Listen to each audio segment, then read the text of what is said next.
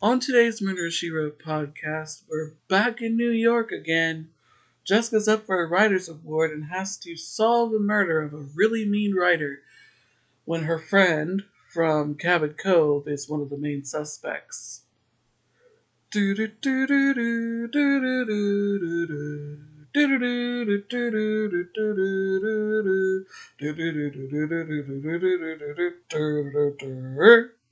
Hello and welcome to the Murder She Wrote podcast, where I watch every single episode of the hit 80s/90s show Murder She Wrote, starring 3-time Academy Award winner and 5-time Tony Award winner Miss Angela Lansbury. Today I'm going to be talking about Season 1, Episode 17, Footnote to Murder, air date March 10th, 1985. If you are new to the Murder She Wrote podcast, I spill everything there's to spoil about the episode, the murder, suspects, everything in between. So, if you've not recently seen this episode, you can watch it. Sorry, car alarm. Somebody's car alarm just went off. If you've not recently watched this episode, you can, and you're following along with me, get out your Season 1 DVD disc set, insert disc 5 into your DVD player, wherever it is that you play your DVDs. This is the third episode on disc 5. If you do not own the DVDs, you can still watch the episode for free. Right now, all 12 seasons are streaming for free on the Roku channel with limited commercial interruption, as well as the 4 TV movies that aired after Murder, She Wrote went off the air. You can also watch the episode for free on IMDb TV with limited commercial interruption. They have seasons 1 through 5.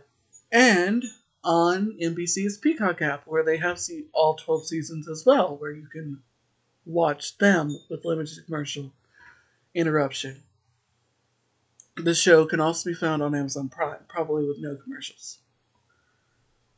Alright, so I want to explain something really important before I start. First, thank you all for your continued support. My numbers didn't go up or down in my last episode admitting that I was gay, and I'm glad that you all still want to continue to listen to me. This is the third time I've attempted to record this episode because I've had technical issues, and as you heard, car alarm going off. But it's March. I'm going to be publishing this episode probably on the 8th or 9th of March. And I meant to, publish an episode before this, but it's March. And it's officially the start of allergy season. So my allergies are really kicking my butt right now. The weather has been crazy here in Kentucky right now. It is in the lower 50s. We have a really fierce wind going on out there.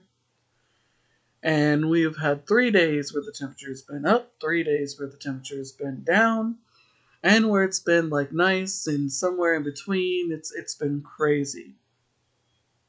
And with the change of the weather and with everything going on, allergies, I'm going to try to push through, and there goes that car alarm again. I am so sorry. So sorry about that. But I'm gonna try to push through and post as many episodes as I can, because I have 1 episode left on disc 5 and then 3 episodes left on disc 6, and I'll be done with season 1, and we can get on to season 2, and I won't have to say this anymore. I arrived at episode number 17 because when Murder, She Wrote originally aired on September 30th, 1984, it was a pilot movie like so many other shows before it. Boy, oh boy, if they had done this with so many shows, it could have saved us a lot of time nowadays. Testing the waters as a movie first before committing as a show. When they sold the show, Murder, She Wrote, into syndication, for some reason they syndicated the pilot movie into 2 parts, making it episode 1 and 2, and these are listed both on the Roku channel, IMDb, and NBC's Peacock app, so it's really confusing. But the first official episode of Murder, She Wrote was Deadly Lady. You go from there to this and you arrive at 17, number 17. There will be no confusion when we get to season 2 or any of the other seasons, hopefully. And I looked up if anything interesting happened when this episode aired, and unfortunately nothing did.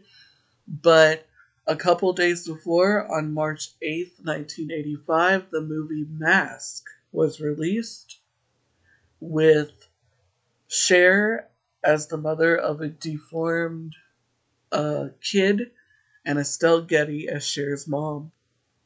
I love that movie. Cher should have got the Academy Award for that movie. She was so good. The way that she fought for him and everything. It was just so great. Really great movie.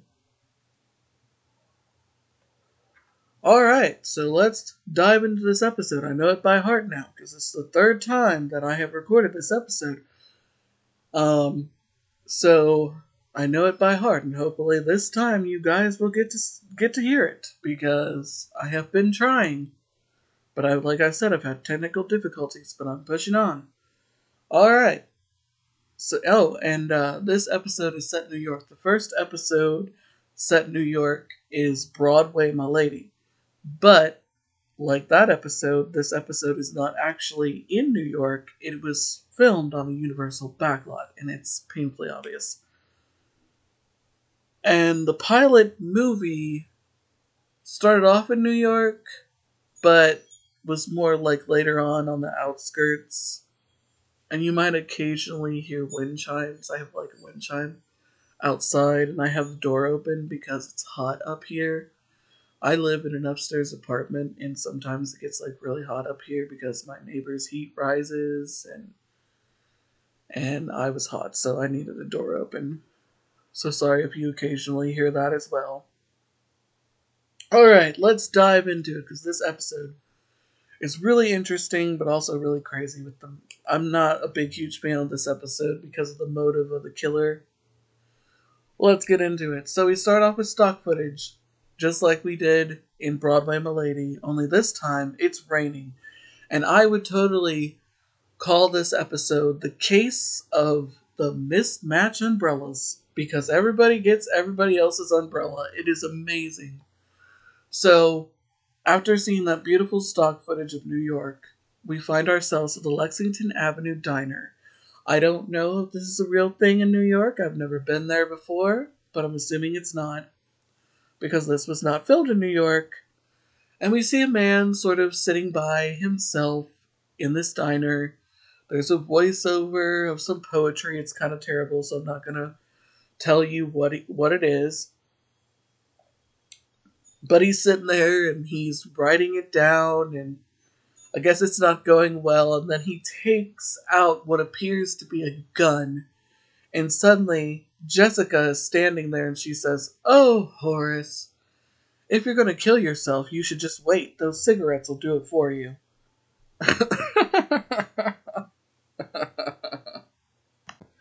It's a cigarette lighter. The gun is a cigarette lighter. And she sits down, and this is Horace Lynchfield. Apparently, him and Jessica used to be friends in Cabot Cove, but he lives in New York now. The reason why she's in New York in this episode is because she's up for a writer's award for mystery, and he's up for a poetry award because he writes poetry. She asks him if he's writing anything right now, and he says yes, and he says it to her, which is about death and despair, and she's like, not so great. He crumbles it up and throws it on the floor, which is not cool. And then he says, "Well, shall we go to this drab party?" And she says, "Sure, lead the way." And we notice that his umbrella has a distinguished design on it that we will notice later in the episode. Meanwhile, across town, we find ourselves in some strange man's apartment. He has come home with a bag of groceries in his hand. He sets the groceries on his table and takes out a carton of milk. Remember when milk used to be in a carton? Boy, do I feel old.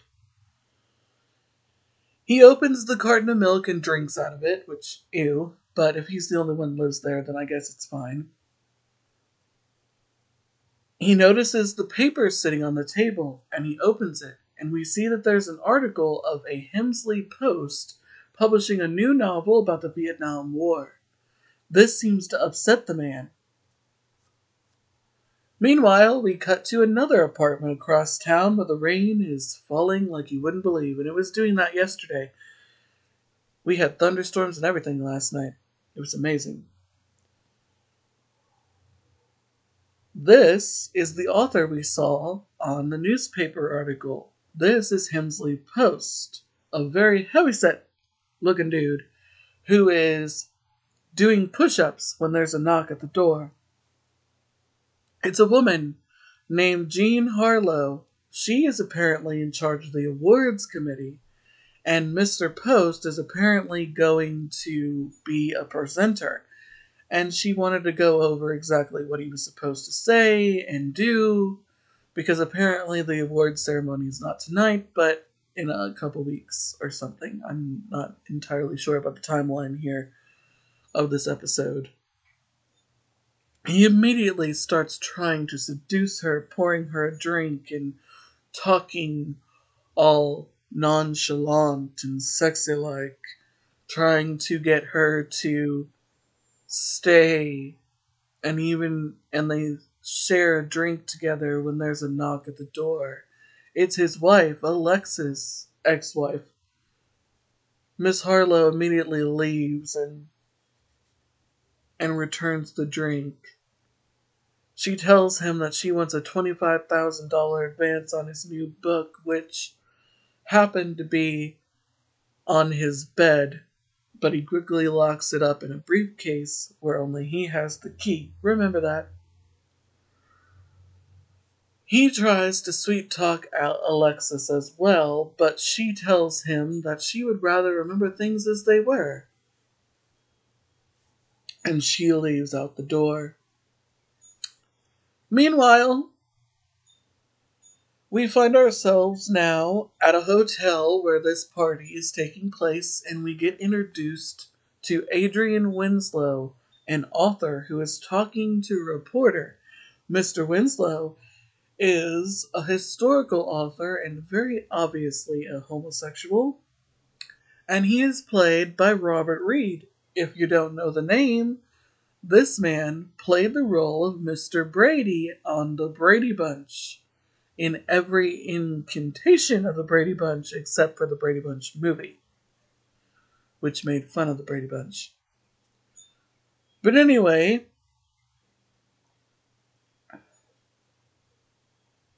he is talking to a reporter saying that he finds the romantic genre to be complete drivel, that he enjoys history and enjoys writing historical novels because he feels that they are the most contemporary writing that anyone can do. He's very British, very prim and proper.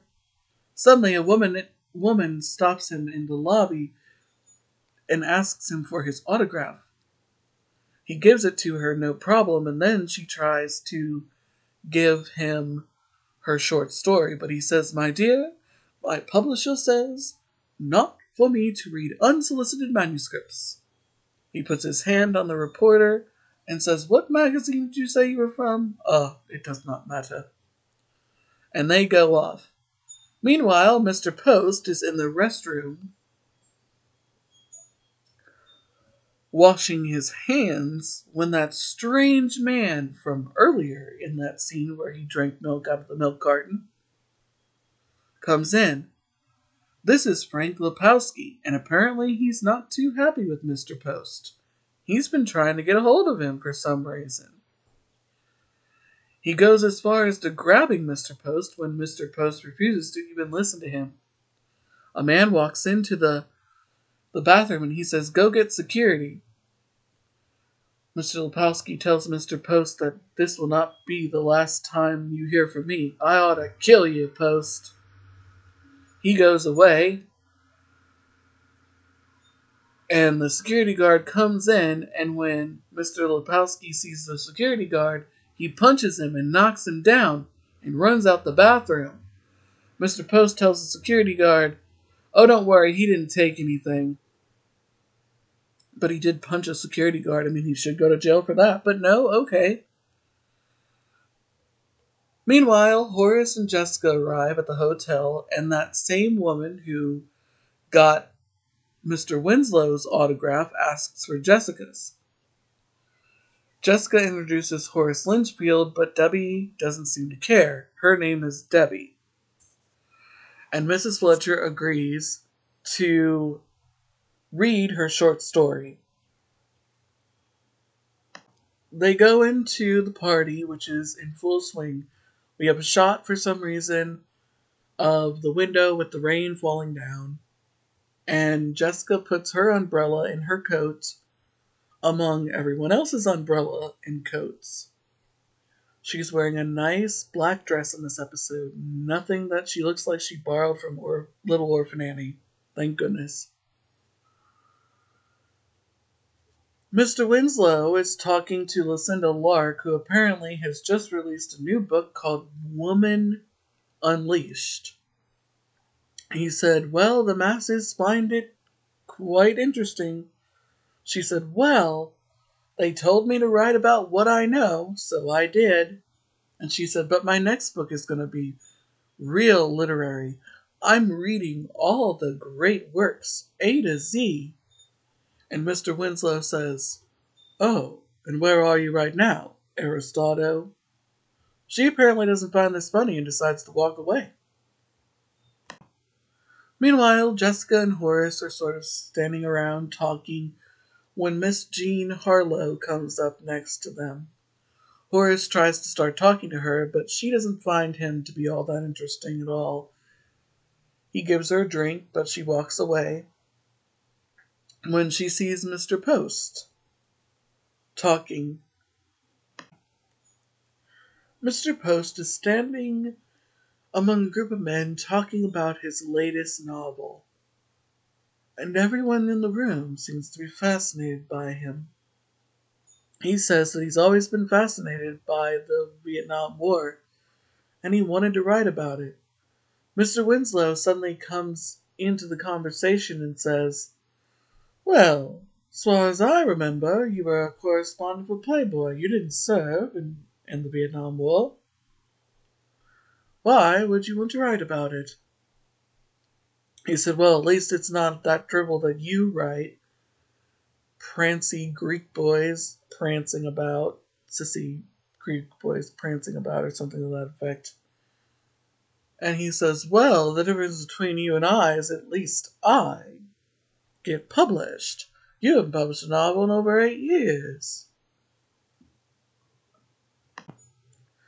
And then he says something weird. He says, Mr. Post says, "10 years ago, I recall when you were my apprentice, that I gave you a good thrashing. Don't think I won't do it again." And Mr. Winslow says, "10 years ago, I didn't have a black belt." Okay, that was a really weird exchange. And he says, "As far as I know, I've heard that your novel is so bad you refuse to even let your publisher read it." And he says, "Well, the only copy is locked upstairs in my briefcase, and only I have the key. I don't know why he would tell everybody that. I seriously don't. But he does." Meanwhile, Horace is saying poetry to Lucinda Lark, who seems to find it stimulating, to say the least. She's like, "Oh, I have goosebumps. What does it mean?" "I don't have the slightest."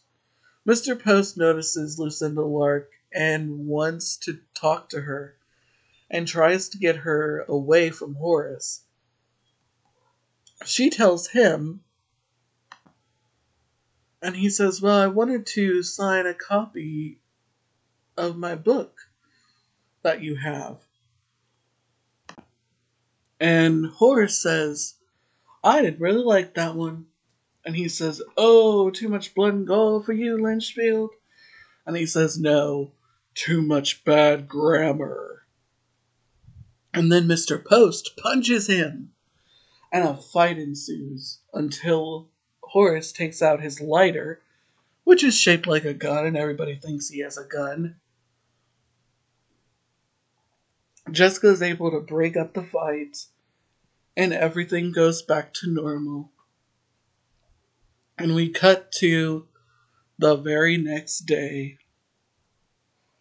Jessica has accidentally gotten Mr. Post's umbrella by mistake. And she knocks on his hotel door.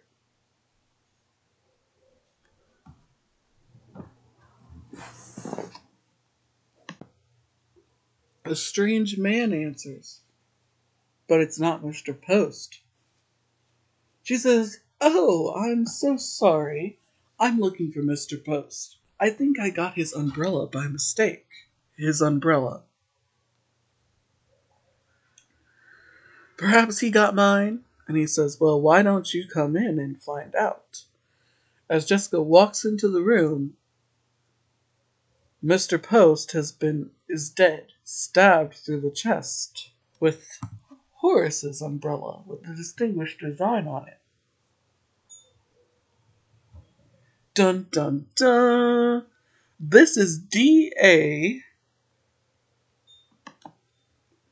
Male Comberstock, played by Pat Harrington Jr., aka T.B. Snyder, from the original One Day at a Time. Woohoo!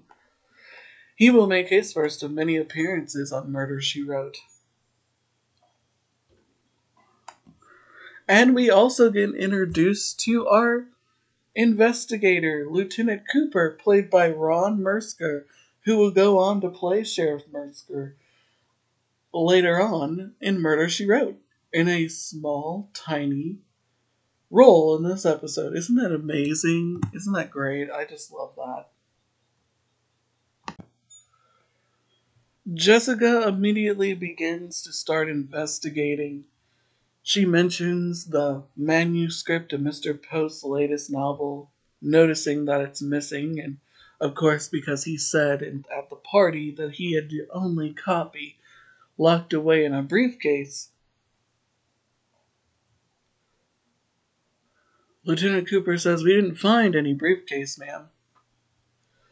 The DA, Mr. Mel Comberstock, is a very arrogant man and wants to handle the case personally due to the publicity attached to it, as he's currently trying to run for the state DA. He's very obnoxious and very rude, not wanting any advice from Mrs. Fletcher to try to solve the crime at all. She notices that there's a pair of glasses on the bed, and she picks them up and wonders what he was reading. She also notices a key to another hotel room on the nightstand. She slowly begins going through stuff as the DA is talking to the press, telling them that he's got a big one. The famous author, Mr. Post, has been murdered, stabbed through the heart with an umbrella. Apparently there was like a sword or something inside this umbrella. No explanation is ever given about that. Eventually, Mr. Comberstock has Mrs. Fletcher leave, sticking the glasses she found on Mr. Post's bed in her purse, thinking that they are hers.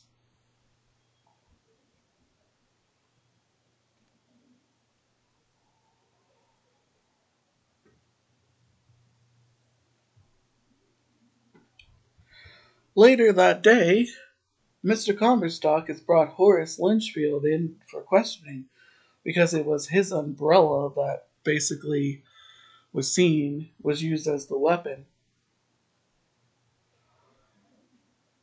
Mrs. Fletcher kindly points out to Mr. Comberstock that anyone could have picked up that umbrella because obviously she picked up Mr. Post's umbrella by mistake. So if it could happen to her, it could happen to anyone.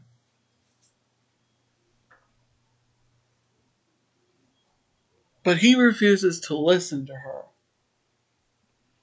Horace claims that he was drunk all night and can't remember exactly where he went, and it's quite possible that he could have killed him, but he doesn't remember. Mr. Comberstock thinks this is a bona fide confession and decides to go ahead and book Horace for murder. Then he gets on the phone and starts talking about how he nailed the case and how everything is hunky dory and all that. And Mrs. Fletcher gets up behind his back and says, Horace Lynchfield did not kill this man, and if you refuse to be arrogant and stupid to find the murderer, then I will. And she walks out. Meanwhile, Horace is put in an elevator by himself when Lieutenant Cooper and Jessica are talking. She says, I don't like that man. I don't understand why he has to be like that. And he says, well, we all don't like him, ma'am. Everybody knows that his motives are pretty much he's trying to run for assistant DA. So he's a media personality. He doesn't really care about solving the crime. Well, I do. And then Horace gets stuck in the elevator. When he gets out of the elevator, he gets put into a group of people who apparently have been arrested for prostitution. The judge apparently just wants to see the prostitutes and not the customers. So, mistakenly, he is sent home.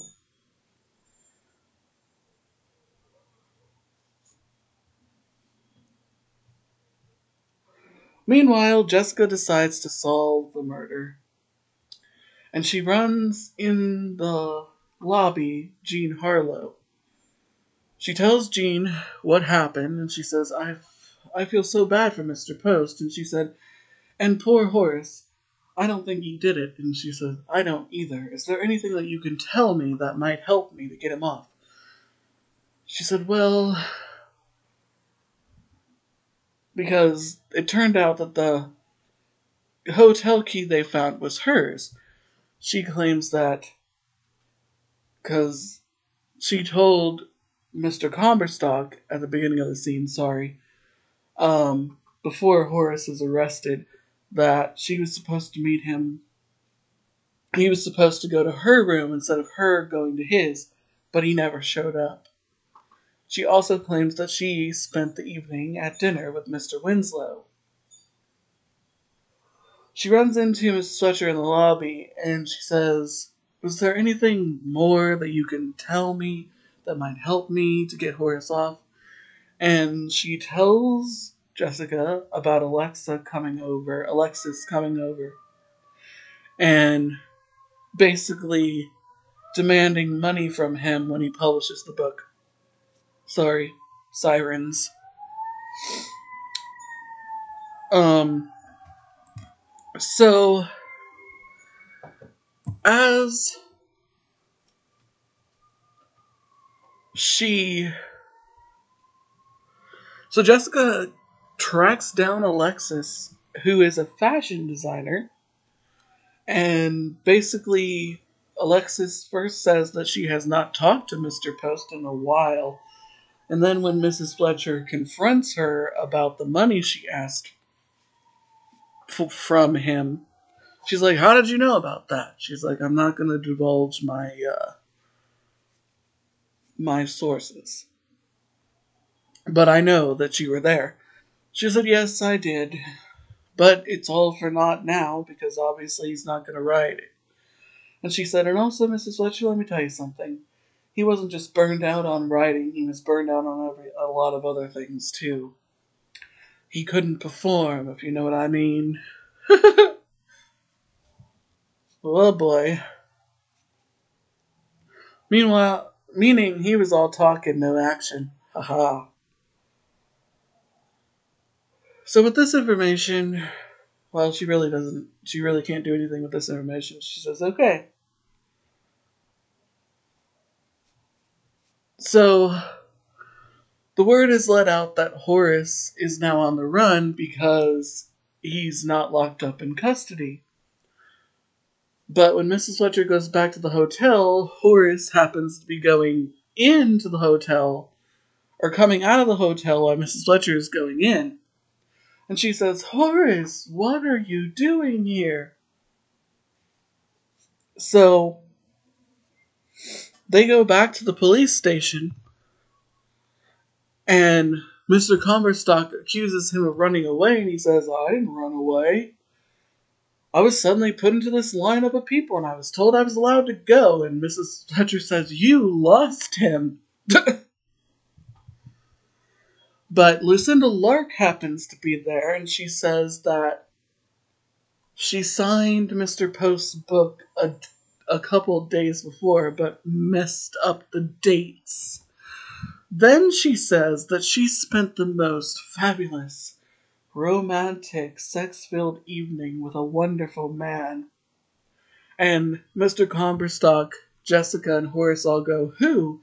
And she says, and she points at Horace and says, "You."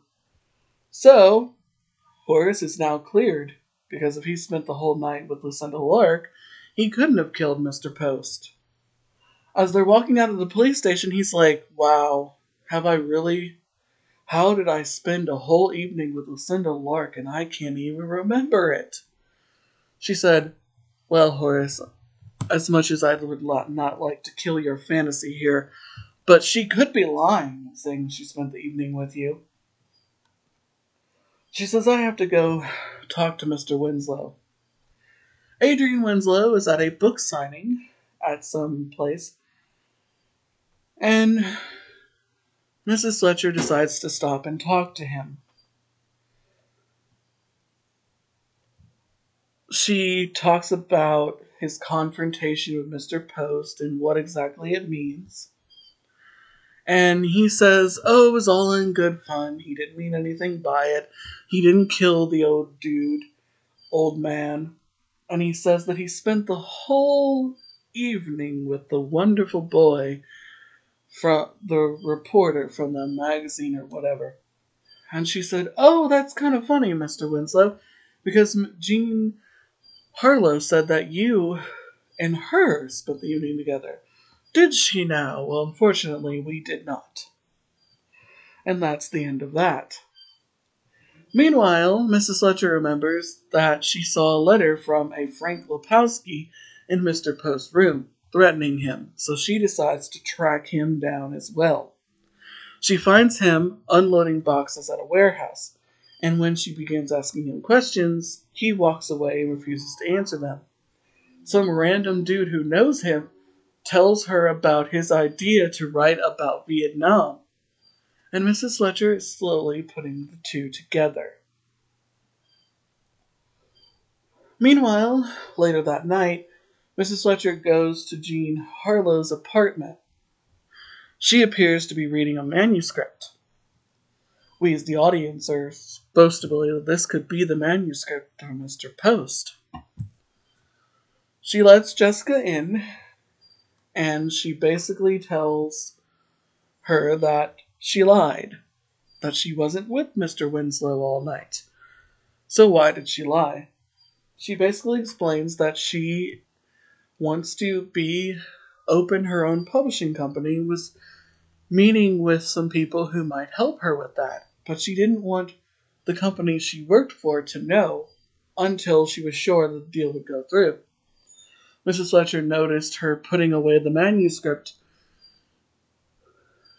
and she says, "Oh, this is a biography of a very distinguished celebrity that I'm thinking of publishing. I wouldn't have stolen Mr. Post's novel." So she is no longer a suspect. Later, as Mrs. Fletcher and Horace are riding in a cab, she's absolutely stumped and has no idea who the murderer could be. When Horace gives her something to read, she goes to take out her reading glasses and immediately notices that those are not her glasses. So she decides to go to an eye doctor to see exactly what kind of glasses those are. It turns out that they are thick bifocals, and the person who wears them can barely see. Jessica then puts two and two together, and our killer turns out to be. Oh, Jessica puts two and two together, and our killer turns out to be Frank Lipowski. He has Mr. Post's manuscript, so all arrows seem to point to him, but he's not the actual killer. No, the actual killer is his sister, Debbie, the girl in the lobby who was asking everyone to read her short story. It turns out her short story is about her brother going off to the Vietnam War. This, unfortunately, is why I don't like this episode, because it relies heavily on this fact and this motive. According to Debbie, she asked Mr. Post to read her short story. He had no idea who she was because she had changed her name. She decided not to use her last name of Kapowski. She was bound and determined to get the manuscript, her brother's story, back. She had no idea that Mr. Post was going to invite her upstairs. When he did, he flew into some sort of rage and attempted to sexually assault her. And she used the only weapon she had, which was the umbrella. She had no idea that a sword was concealed inside the umbrella, and she accidentally killed him. But this would be hard for a jury to believe. I mean, I've seen enough Law and Order to know, and they brought that back, by the way. Oh, so good. So good so far. But anyway, I've seen enough Law and Order growing up in the 90s that this would be hard to prove, because her whole motivation for going upstairs with him was to give her an opportunity to steal the manuscript. We saw the man in two previous scenes attempting to seduce several women, and he got nowhere. And his wife admitted to Mrs. Fletcher that he was burnt out on that sort of thing, so there's no way that he would have been able to perform like that. And why would he fly into a rage with this girl, of all people, when when he was supposed to go see Jean Harlow at her hotel room? It makes absolutely no sense. And it relies heavily on off-screen stuff, because it's never made clear that Debbie and Frank Lipowski are brother and sister until the end of the episode. So it makes absolutely no sense. Also, Frank Lipowski is not in the episode enough to establish pretty much anything except that he wrote the book. And apparently the reason why Mr. Post ended up with it was that he wanted him to proofread it. And Mr. Post decided to publish it like he wrote it, because he hadn't had a hit in years. So this all relies heavily on stuff that happened off screen before we even start this episode, which makes it kind of confusing. It's actually not one of my favorites of season 1. But the episode ends with Jessica and Horace both winning in their respective categories, and Horace asking to get some cigarettes, but takes out his lighter shaped like a gun, and the woman behind the counter thinks he's trying to rob her, and she pushes a button. And I guess Mr. Cumberstock does not get elected because he didn't solve the crime, but we never see him again. And that's the end of the episode. Let's go over the guest stars. Vincent Baguetta played Frank Lipowski.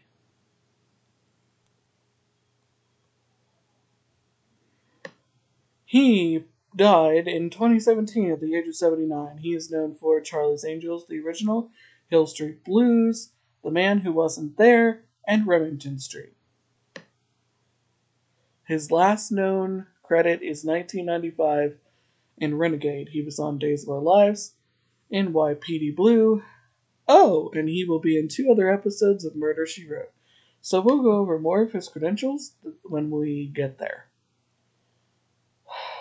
Tara Blassam played the role of our murderer, Debbie. I can't say her name right, and I apologize so badly. She looks familiar, but... Yeah, she looks familiar, but she didn't look familiar in the episode.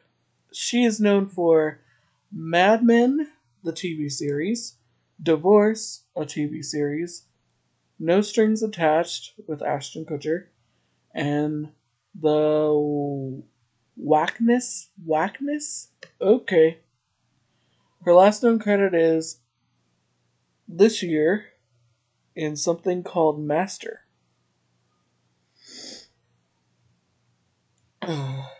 Okay. She guest starred on The Good Wife, Elementary, Homeland, Nurse Jackie, Law and Order, Criminal Intent, Without a Trace, that was a good show. Third Watch, that was a good show. Ally McBeal, LA Doctors.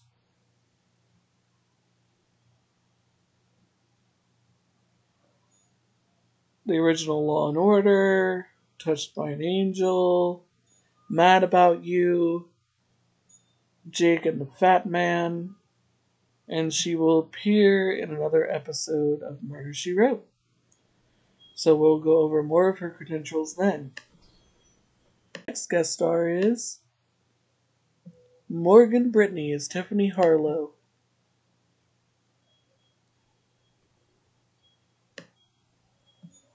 She is known for Gypsy as Baby June, 1962, Gabble and Lebrard, the original Dallas, and Yours, Mine, and Ours, 1968. Her last known credit is Americanizing Shelley.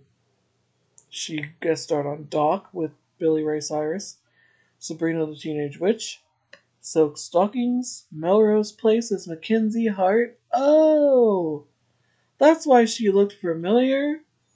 She died when the apartment got blown up by Kimberly. And she will appear in another episode of Murder, She Wrote in 1990, so we'll go over more of her credentials then. Constance Forlun played Lucinda Lark. I'm so sorry.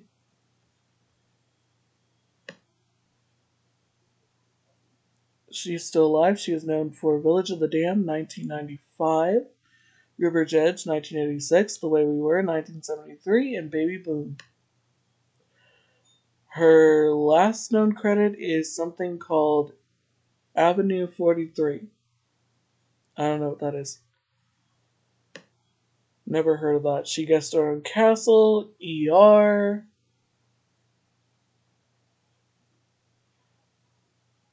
30-something. This is her only episode of Murder, She Wrote. She was on Days of Our Lives as Abigail Duncan, The Love Boat, Magnum P.I., Chips, It's a Living, Trapper John M.D., Taxi, love that, One Day at a Time, The Doctors, that was a soap opera, and One Life to Live. So she had quite the career. Sad she didn't come back. Pat Arlington played the annoying DA, and like I said, I know he'll appear in a couple other episodes. He died in 2016 at the age of 86. He is known for, of course, One Day at a Time, The President's Analyst, Alfred Hitchcock Presents, and Move Over Darling. His last known credit was doing voiceover work for As Told by Ginger.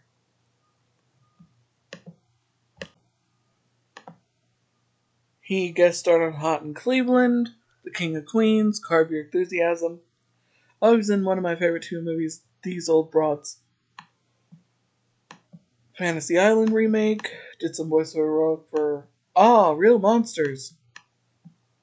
Weird show. Empty Nest.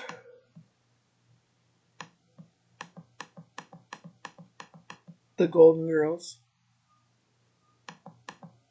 I don't remember him being on the Golden Girls. But he will be in a handful of other episodes on Murder, She Wrote, so like I said, we will go over more of his credentials then. Kenneth Mars played Hemsley Post, our murder victim. And I have seen him before. He died in 2011 at the age of 75. He is known for Young Frankenstein. That's where I've seen him from. He did some voiceover work for The Little Mermaid 1989 as Triton, The Producers, the original 1967, and What's Up Doc 1972 with Barbra Streisand. His last known credit is the TV series The Land Before Time, where he did voiceover work for the Grandpa Longneck. I love that. He guest starred on Hannah Montana. He did Kingdom Hearts, King Triton.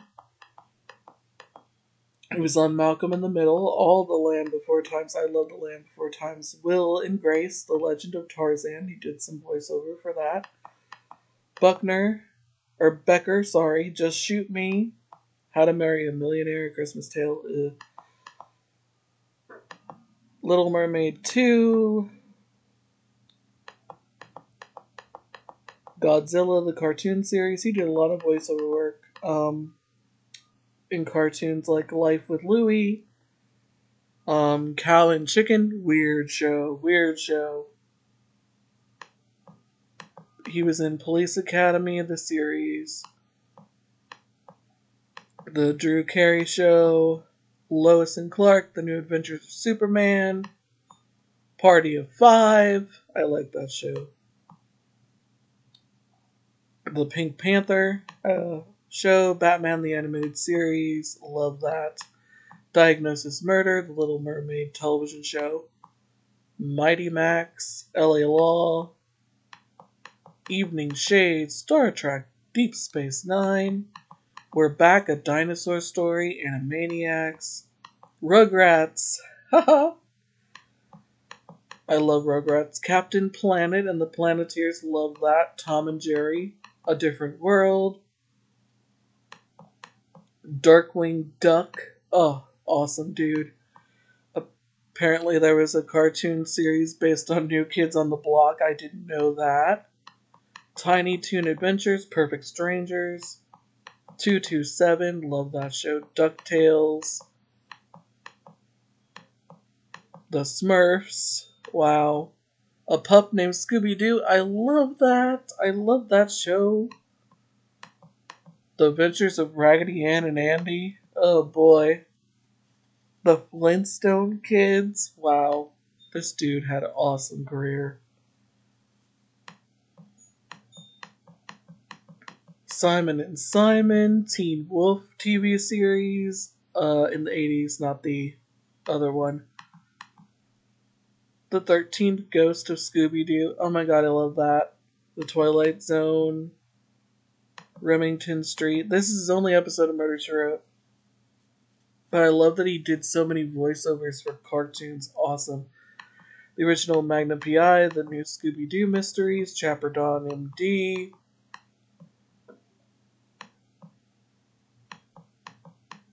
Cagney and Lacey, Mork and Mindy, Laverne and Shirley Fawn's Hour TV cartoon, Alice,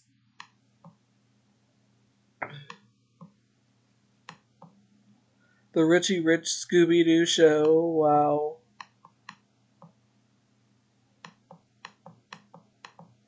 I mean, this dude had a long career. Good for him.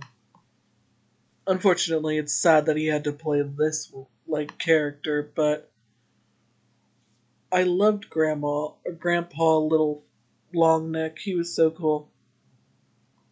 I don't know if I want to go over Ron Mitska's thing just yet because I know he ends up playing the sheriff later on, so I'm not going to do that. Alexis Post was played by Diana Moeller. Moeller, I can't pronounce her last name. I'm so sorry. She is still alive, and she is known for McLeod, L.A. Law, Chosen Survivors 1974, and Star Trek The Next Generation. Her last known credit is Batman the Animated Series as Dr. Leslie Thompson's. Is that, that's Poison Ivy, right? Awesome. Love that. Empty Nest. Perry Mason, The Case of the Fatal Fashion. Madlock. This is her only episode of Murder, She Wrote. She guest starred in a lot of mystery shows like The Incredible Hulk, Quincy M.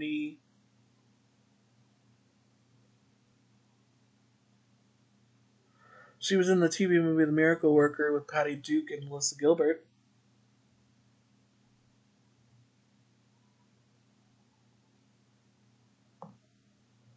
Good for her.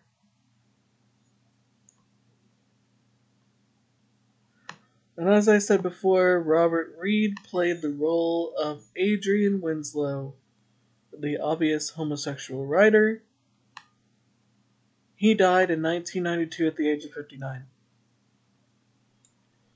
You know, it's really sad that he was gay and he didn't get to be himself. He had to be this ideal guy. And remember 90s kids or 90s adults, whatever they call us now, when E first came out, the channel E, they would have those E True Hollywood Stories. Well, that's how I found out he was gay. I had no idea.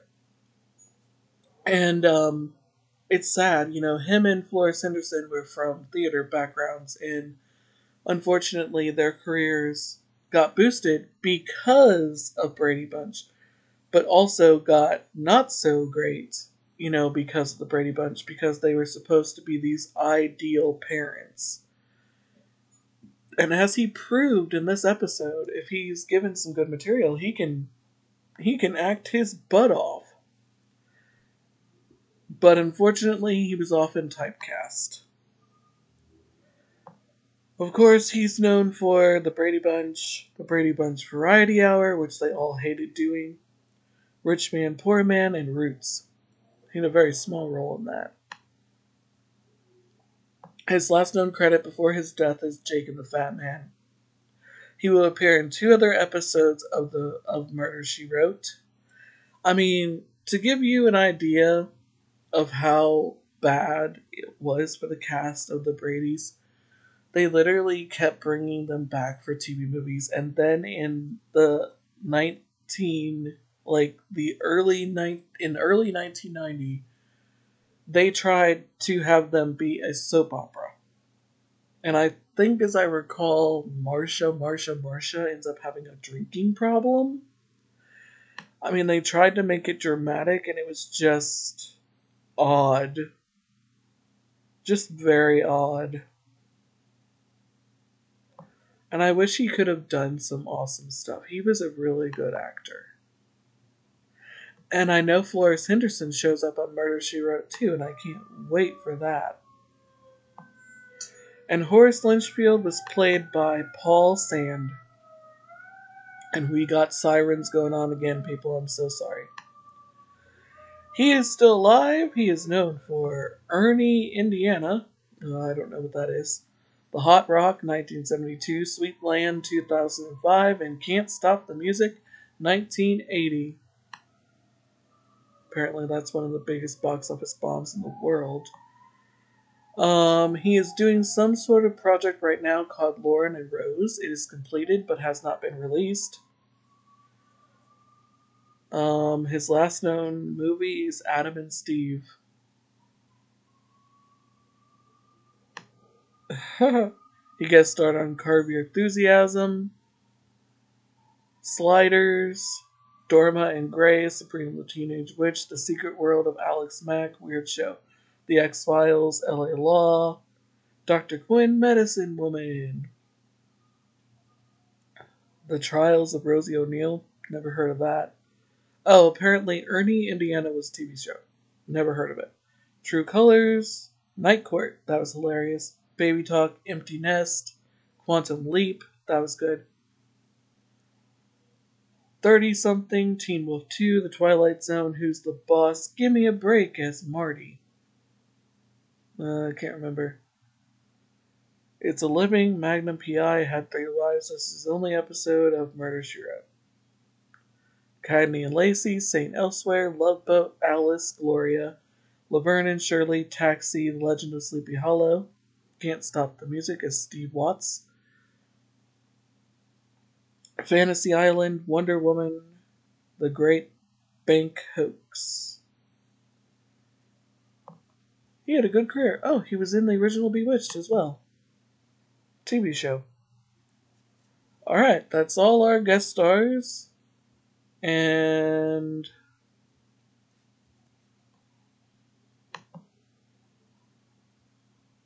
they say in the trivia for this episode that the characters of Himley's Post, an aggressive macho writer of war stories, and Adrian Winslow, a whippish, perhaps homosexual author of historical novels, may be intended as outrageous caricatures of the real-life writers Norman Mailer and Gore Vandal, whose long-standing literary feud had been very much in the news shortly before this was filmed.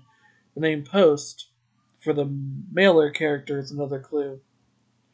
Future series regular as Cabot Cove Sheriff Mortmancer Ron appears as Lieutenant Meyer in this episode. Yep, I enjoyed this episode, and the next episode that I get to do is Murder Takes the Bus, one of my all-time favorite episodes of Season 1 due to the feel of it being like an Agatha Christie novel. So, I hope that you enjoyed this episode, and I hope you have a good day, night, depending on whenever you listen to this, and that your allergies are not acting up as bad as mine are.